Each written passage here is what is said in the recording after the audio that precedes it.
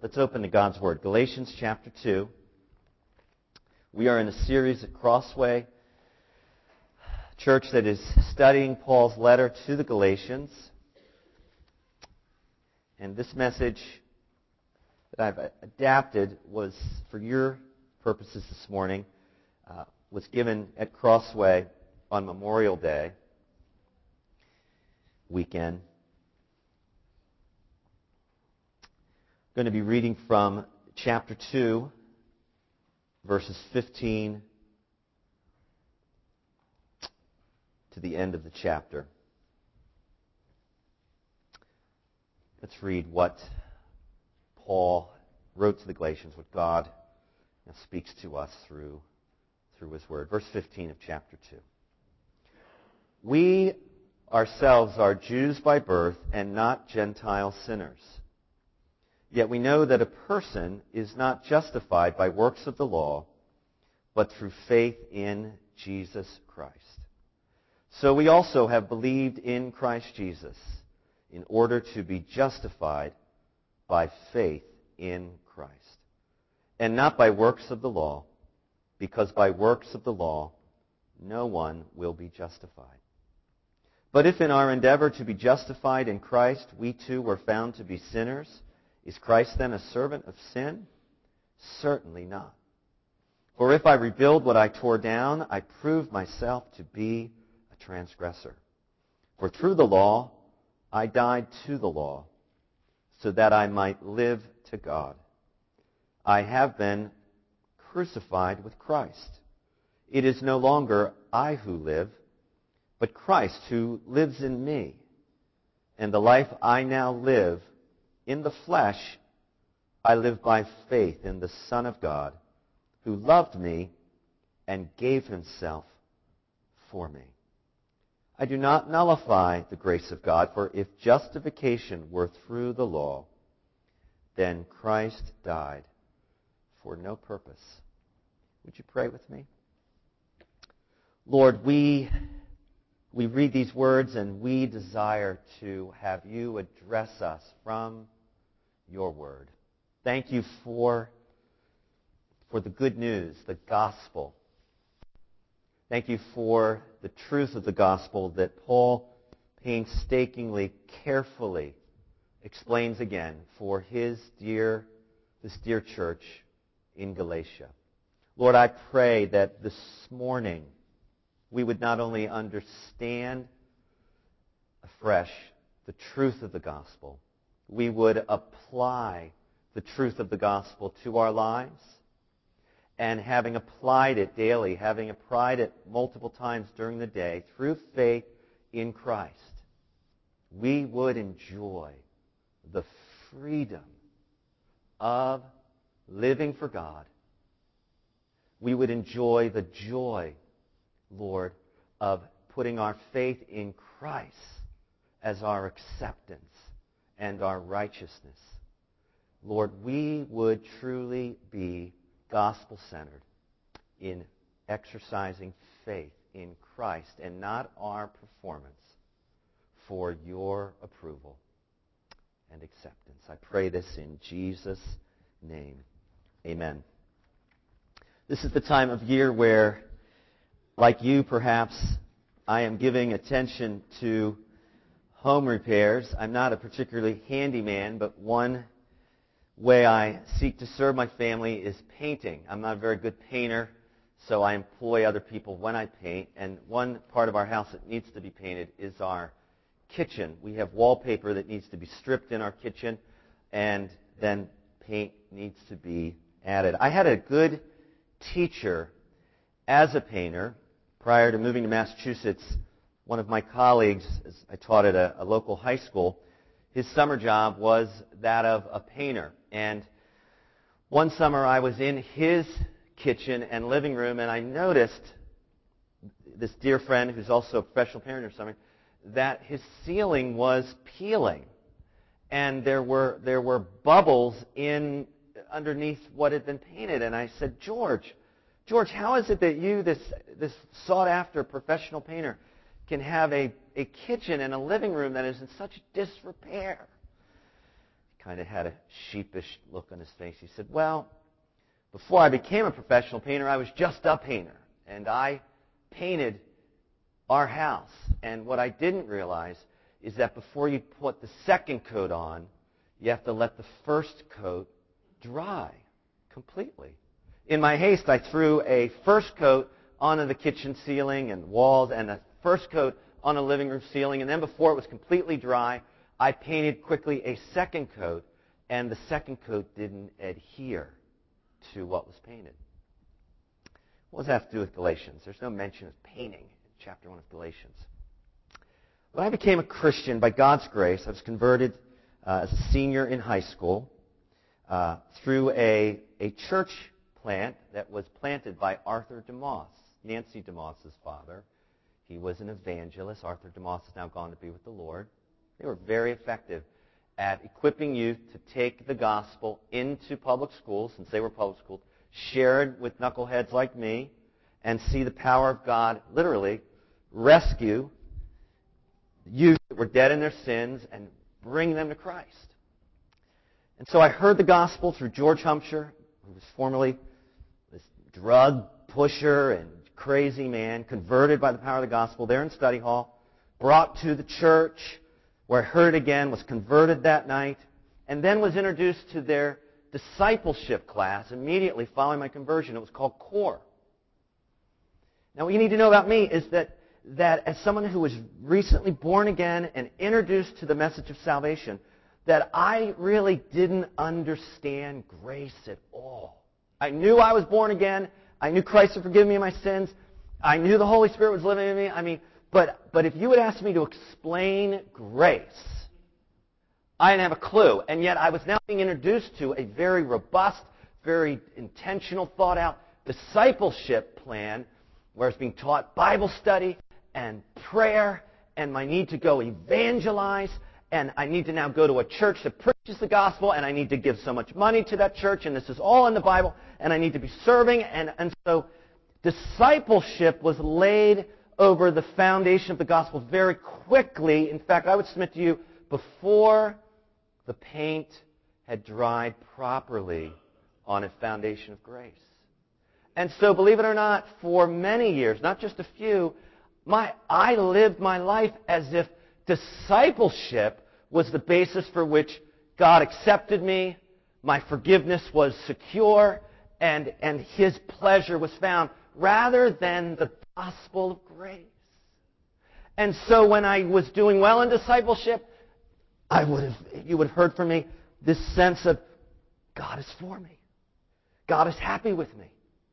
God is blessing me. And when I was doing poorly in discipleship and struggling with condemnation and guilt seemed to be crowding in on every corner, I felt not only God was against me, but frankly, I started to not want to spend any time with God. Paul's message to the Galatians in chapter 2 is not a message of so much as discipleship, but it is a reminder to them. If they, as Christians, as believers in the Lord Jesus Christ, are going to live every day free from the guilt of sin, if they, as Christians, are going to live free from the guilt due to sin, their remaining sin, they must place their faith daily in Jesus Christ, who is their justification. They must place their faith daily in Jesus Christ, who is their acceptance. If they are going to live Christian lives free from the guilt of sin, free from condemnation, free from the conscience that accuses daily, they are going to have to place their faith daily in Christ, who is justification or acceptance before God. The context of the passage we read follows Paul's recounting to the Galatians in verses 14 and 15 of Peter's hypocrisy. Following a visit to Jerusalem by Paul, Peter visits Paul's church in Antioch of Syria, a church that was on the rise and constituted by primarily Gentiles or non-Jewish converts to Christianity. Peter visits Paul's church in Antioch, and initially worshiping with them. He spends time in their homes. He even takes meals from them, from non-Jewish Gentiles, meaning in their home, whatever food they served, he ate and ate gladly, giving thanks for it. But then he recounts at the end of verse 14-15 that some Jewish Christians from James, from the church in Jerusalem, visit Antioch to check up on Peter. And apparently, what Phil Ryken calls the James gang, the James gang began to say in so many words to Peter, Peter, knock it off. You're Jewish as well as a Christian. You're spending time in the home with uncircumcised Gentiles. You're eating the food that they're putting out. You're not obeying the food laws of the Old Testament. Now, what makes this fascinating is that Paul tells us that Peter, listening apparently to the James gang, separates himself from the Gentiles. He stops hanging out with them. He stops eating their food. He withdraws from them. Now, Peter should have known better, because in Matthew, I believe it's chapter 13, Jesus himself explains to Peter that it's not what goes into us by way of food that defiles a man. It's what comes out of us. I mean, Peter, right there in the gospel, asks Jesus a question where he explains the food laws are obsolete. And then, of course, there's the vision God gives Peter personally in Acts. What is it, chapter 10 or 11? He's taking a nap on a rooftop, and down comes this great sheet full of animals that would be unclean for a Jew to eat or touch. It would defile them. It would violate the Old Testament teachings. And he hears this voice. It's the voice of the Lord. Kill and eat. Kill and eat.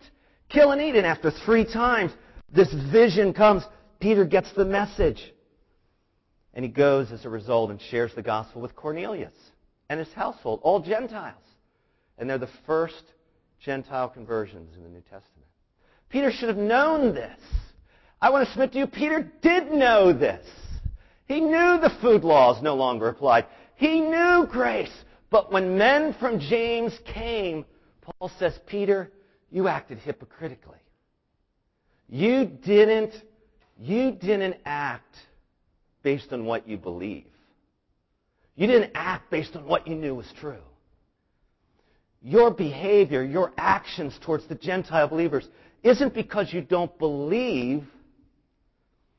Your actions indicate you're not applying the truth of the gospel to all the relationships in your life. I think that's where we begin this morning. Galatians is written to believers. And many of you who have been in this church, or if you've been a Christian for any amount of time, you know the truths of the gospel. You know not only that Christ died for your sins, but that it is through faith in Christ that your sins have been forgiven and that you are acceptable before God. There's nothing we add, there's nothing we do, there's no performance we can provide that will increase God's approval of us.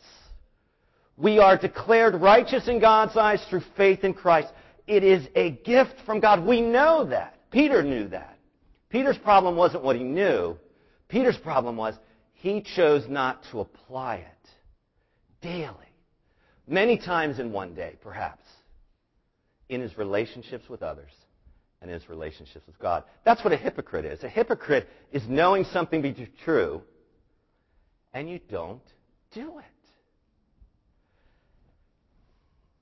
So my first point this morning is that we must apply every day the truth of the gospel in our lives.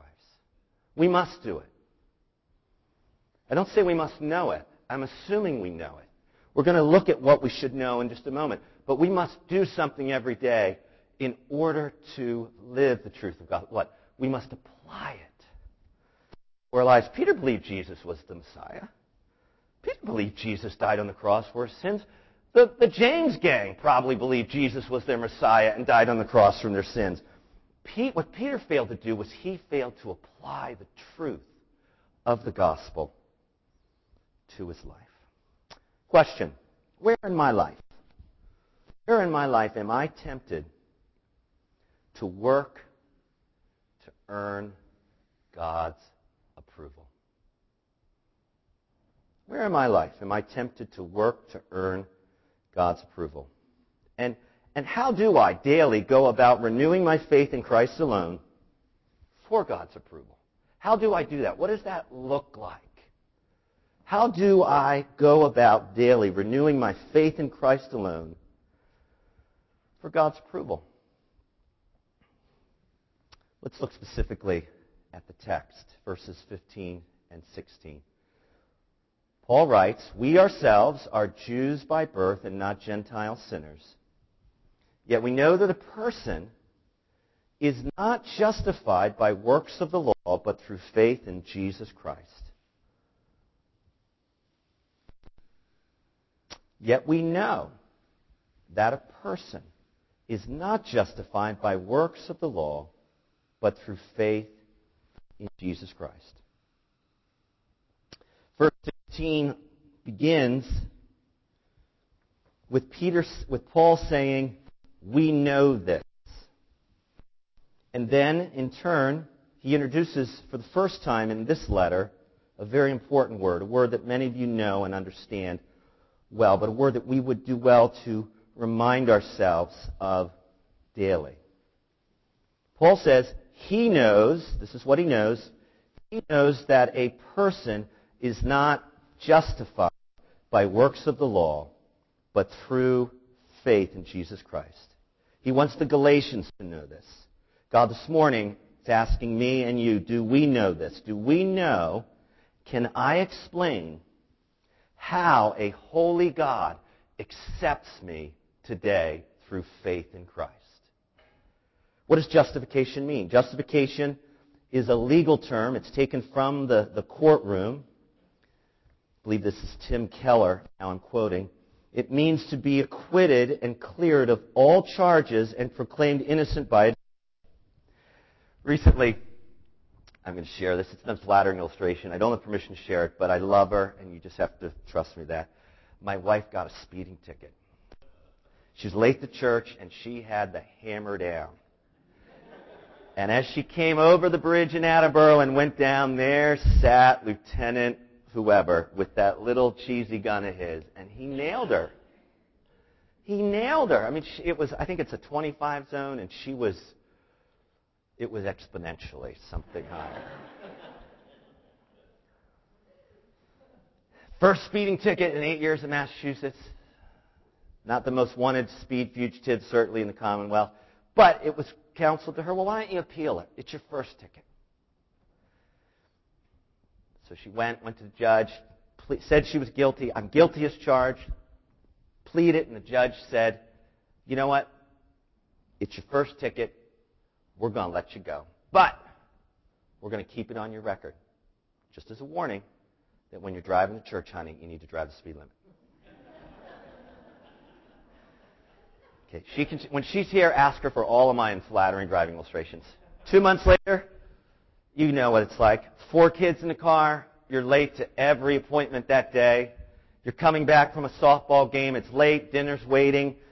She's in a 25 zone again. And she didn't notice, but the cop car's like right behind her. But she's cruising at 40 again. Woo!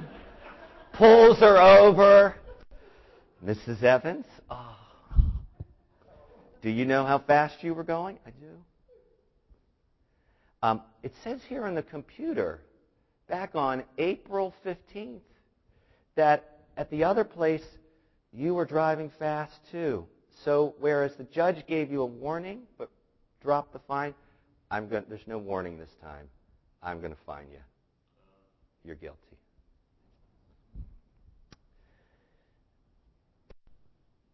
That's kind of like justification.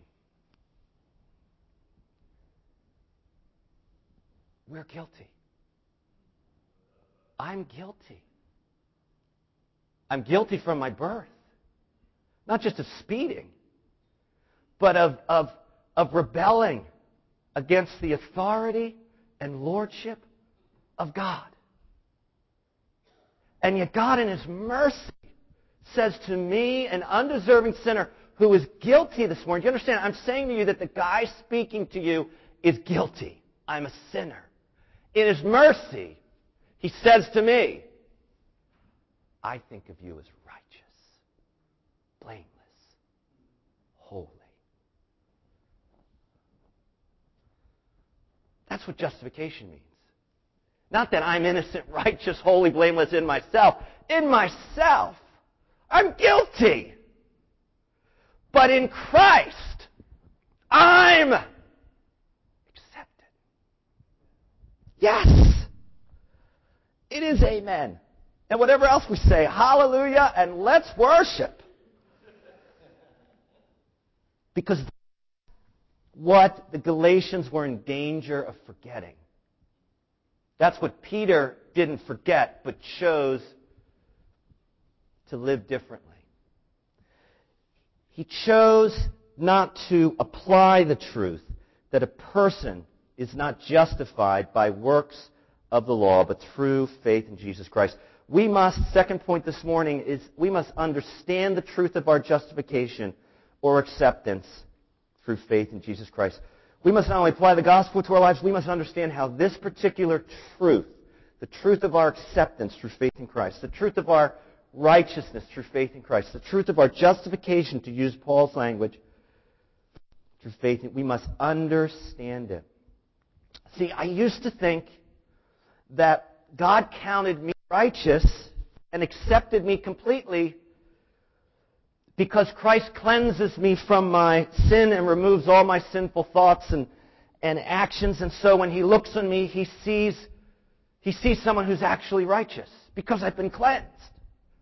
When I was converted, remembering that moment, I did ask Jesus to forgive me. And it was a glorious moment. I remember this today. I'd heard the gospel. I heard that I was a sinner. I heard that God's wrath was upon my sin because His judgment is righteous and true. And so I confessed to my sins, particularly those sins I was highlighting in that moment. I realized I was a sinner. I received by faith Christ and His cross, His death, His resurrection for my forgiveness. I remember that moment. I remember my first taste of forgiveness. I remember that moment when I was born again.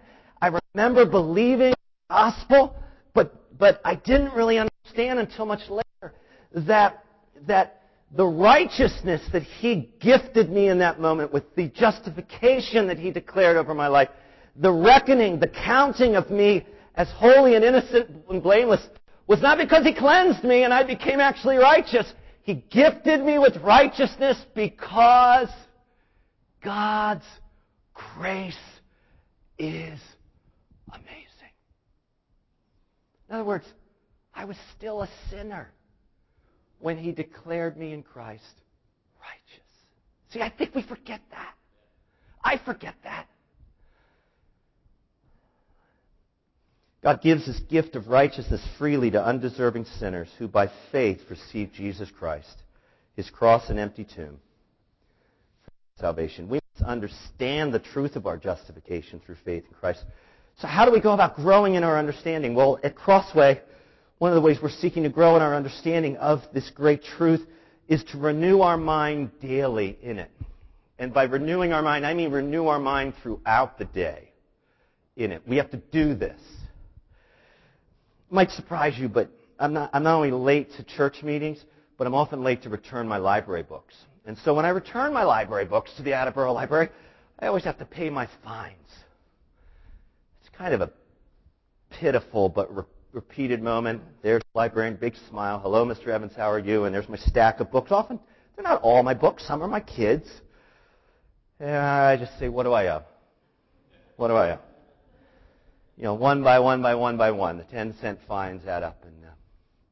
And then I ask sheepishly, I know I'm a chronic, repeat offender. Can I renew these books? And she says, why, sure. Your fines are paid. And so she takes each book. I mean, we're catching up to the 20th century in Attleboro, apparently, and she stamps it with that little ink stamp, the new date, and sticks the card in. So I pay my fine, I get my books stamped, and I take my books home to my family. I think that's a picture of what it means to renew our minds. I think we make the choice to bring our minds to the great librarian, Jesus Christ, the Holy Spirit, God. And we take this Scripture and we say, Lord, I want you to stamp this Scripture on my mind. Right here. Stamp it right here. Now, He's not just going to stamp it like out of the air. He wants me to do some things. Paul said to the Romans, do not be conformed to this world, but be transformed by the renewal of your mind, that by testing you may discern what the will of God is, what is good and acceptable and perfect. So, as I bring my mind to Him, He wants me to bring His truth to me. And so I take verse 16 and I memorize it, or I meditate it. I think about it slowly, and I write it out perhaps in a journal repetitively, or I put it in my own words, and I write, I know that a person is not justified by works of the law, but through faith in Jesus Christ. I know that. Then maybe I ask myself a question. Do I believe that? Do I believe that? Do I believe that right now in my parenting, where I'm having to go back to my son again and confess, your daddy was angry again at your failure to clean your room in a timely way? Do I believe that my acceptance with God is through faith in Jesus Christ, or do I believe that God accepts me when I'm a patient parent only and motivate my kids to do what maybe they don't want to do by grace? Do I believe that in my marriage? Do I believe that in my marriage? When my wife is with tears running down her face, saying, honey, your scheduling is hurting us. You're over planning. You're putting church ahead of me, and you're putting church ahead of kids. And all I can say is guilty. You're right. I mean, I'm sorry, but in that moment, I'm aware. I feel guilty before God. I feel like I've done this before. Have you ever done something before in your marriage and you know you're guilty again? And it's not just you've hurt your spouse, but you're like, oh, God, I've sinned against you again. What do I believe in that moment? I believe that my acceptance from God is based on being a careful planner in my marriage. When conflict erupts because my planning is so poor? Or do I believe that whether I'm a good planner or a bad planner, I don't plan at all, my standing, my acceptance, my forgiveness with God is through faith in Christ? Really, functionally, what do I believe in that moment? Here's the proof. My wife should be able to observe not conviction because I have sinned against her, but joy in the conviction. My wife should be able to observe, or my kids should be able to confession, expression of humility, but peace. God is not angry with me.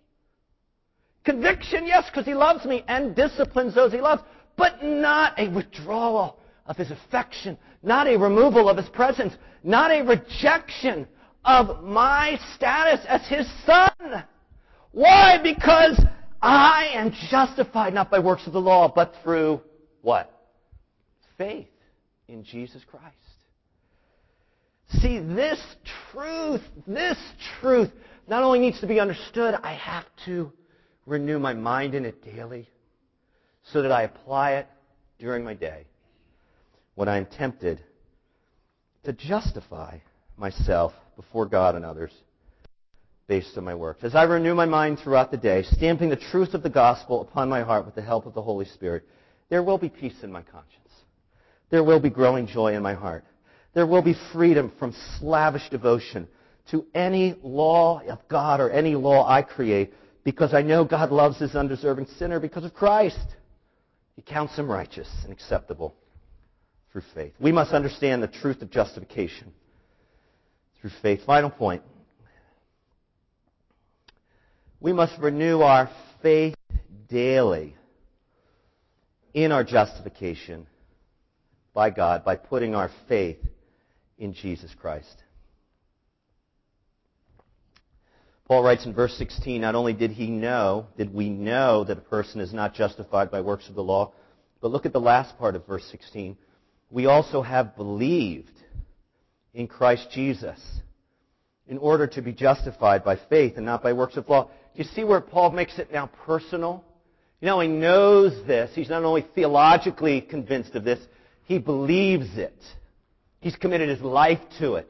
He wholeheartedly puts his trust in it. He believes in Christ Jesus in order to be justified by faith in Jesus Christ. Do you see the order there? He believes in Christ Jesus in order to be justified by faith in Christ. In other words, friends, it's the object of Paul's faith, Christ Jesus, that justifies him. It's the fact that his faith is in the person of Jesus Christ. This living, breathing, ruling person that justifies him. I think one of the false gospels that is circulating among some evangelicals, perhaps this evangelical, is we don't put our faith in Christ. We put our faith in faith. We put our faith in our faith. In other words, where's the accent? Is it faith in Jesus Christ? Or is it faith in Christ that I'm justified? Do you see the difference? We put our faith in faith, and this is how it works out sometimes in my life. I've heard it in other lives too. Is they feel or believe that they are as accepted as they observe their faith to be strong. They feel God accepts them. They feel God approves of them. They feel God declares them righteous if they observe that their faith is strong. But if their faith is weak in Christ, if their faith is diminishing, but it's still in Christ, if their faith is lame, but it's in Christ, they feel that somehow God can't possibly accept me because my faith is weak. You see, we put our faith in faith. I think sometimes it's charismatic, and I am a continuationist charismatic. There's been some unhelpful teaching about faith. It can almost become a form of slavery, which is what Paul's trying to rescue the Galatians from, is a form of slavery, not to faith in faith, but to faith in circumcision, or faith in keeping the food laws, so that God will completely save you and accept you. But I'm a modern day Judaizer, and I put my faith in faith. And so if my faith is feeling strong, I feel God approves of me. But when my faith through the trial is buffeted, my body is sick, or I'm facing death, or uncertainty, my job is leaving me, or my church is going through trials, and my faith in God begins to falter, I begin to wonder, does God still accept me, love me, approve of me? See what's happening? My faith's not in Christ. It's in my faith and how I feel about it. Wish our Puritan friend was here, as I have a Puritan quote. Maybe Jeff sent it to me. But we're not the first generation to put our faith in faith instead of faith in Christ. This is what Thomas Watson wrote in his book, Body of Divinity, as he was seeking to pastor his church. If you have faith, though but in its infancy, be not discouraged. For a little faith is faith, as a spark of fire is fire. A weak faith may lay hold on a strong Christ, as a weak hand can tie the knot in marriage as well as a strong one. She in the gospel who but touched Christ fetched virtue from him. Let's leave that up for a moment. The picture Watson is painting is faith is like a hand. And he's describing a hand that is weak, lame, crippled, failing for strength. But if that weak, lame hand but touches Christ,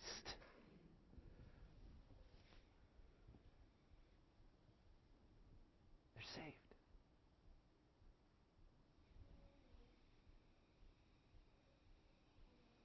Contrast that with the notion that my hand must be strong in order to grasp Christ. My faith must be full in order to be saved by Christ. My faith must feel firm if I'm to be approved by Christ. See how oppressive that is. And yet we know too that faith, whether it be weak or strong, it is given by the Holy Spirit. And the faith He gives always leads to Christ. I had a friend in college who was as tall as my waist. He was the son of a dairy farmer. He got a scholarship to Bucknell for his wrestling. I don't know how a guy that's only as tall as my waist can get a scholarship for anything, but I foolishly shared that with him one time. You got a scholarship for wrestling? Oh, are you kidding me? He said, well, I'll wrestle you. I'm a tennis player, which you probably have already gleaned. And he's a wrestler, and so I got down, and he had to show me how I got on his back. And I'm not kidding. Within like 5 seconds, I was tapping out.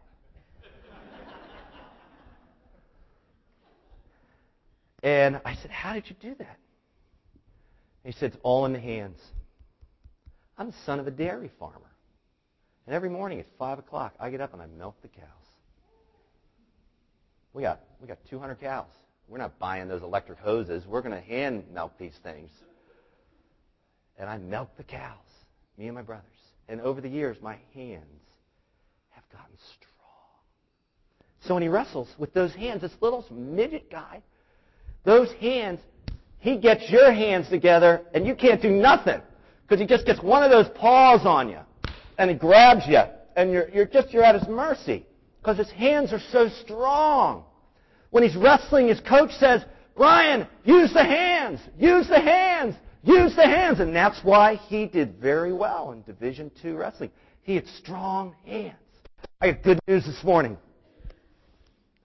You don't have to have strong hands to lay hold of Christ in order to receive His acceptance. It's not about your hands. It's about what your faith, the hand of your faith is touching, is resting on, moment by moment, day by day, week by week, hour by hour.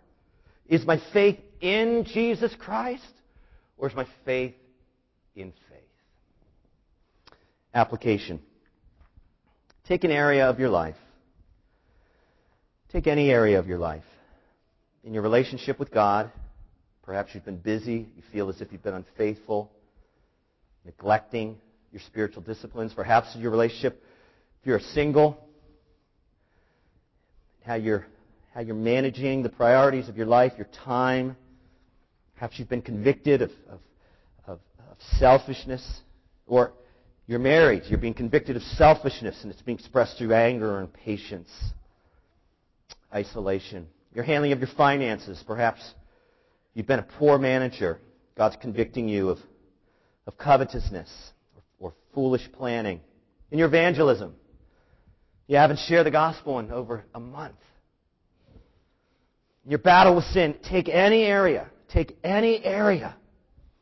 of your life and ask yourself this question: do I believe that I am justified, accepted, approved by faith in Christ or by the works of the law? If your faith, if your weak hand of faith is touching Christ in that area, Paul says, rejoice. Rejoice that we who have believed in Christ Jesus are justified by faith in Christ and not by works of the law. Because by works of the law, no one will be justified. We must renew our faith every day in our justification by putting our faith in Jesus Christ.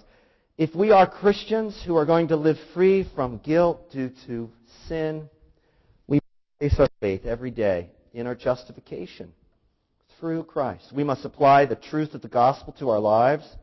We must understand the truth of our justification as it is taught in Scripture through faith in Jesus Christ, and we must renew our faith every day in our acceptance by God through faith in Jesus Christ.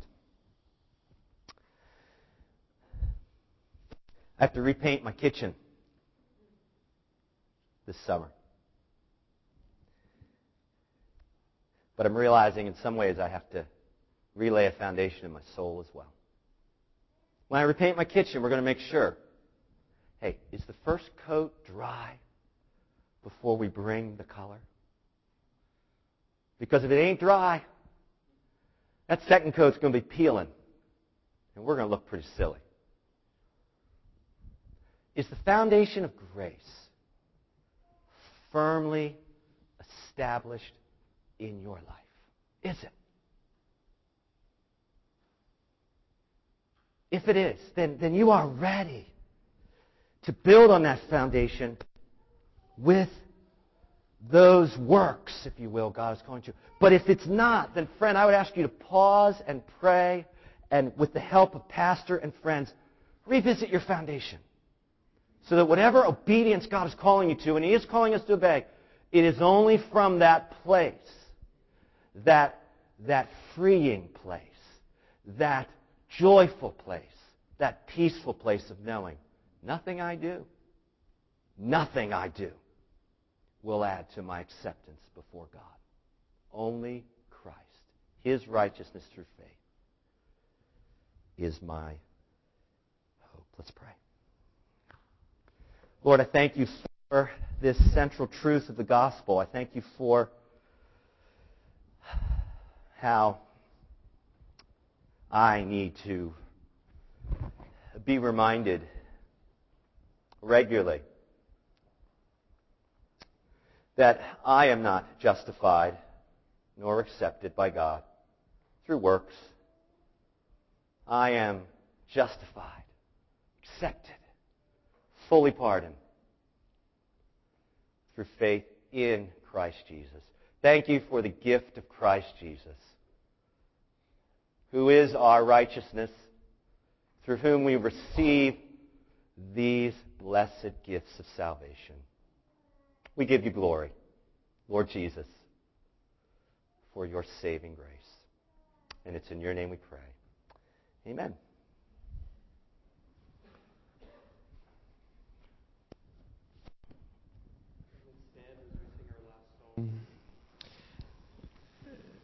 Thank you, Bauer, for that message and reminding us of our tendency to put faith really in ourselves when it comes down to it. As we sing this final song called Grace Unmeasured, I hope and I pray that it's a reminder as we sing it and express it with our voices and our bodies that grace is in fact something that is totally undeserved and is given to us. And so I pray that as we sing this, it might become, these truths might become all the more apparent to us.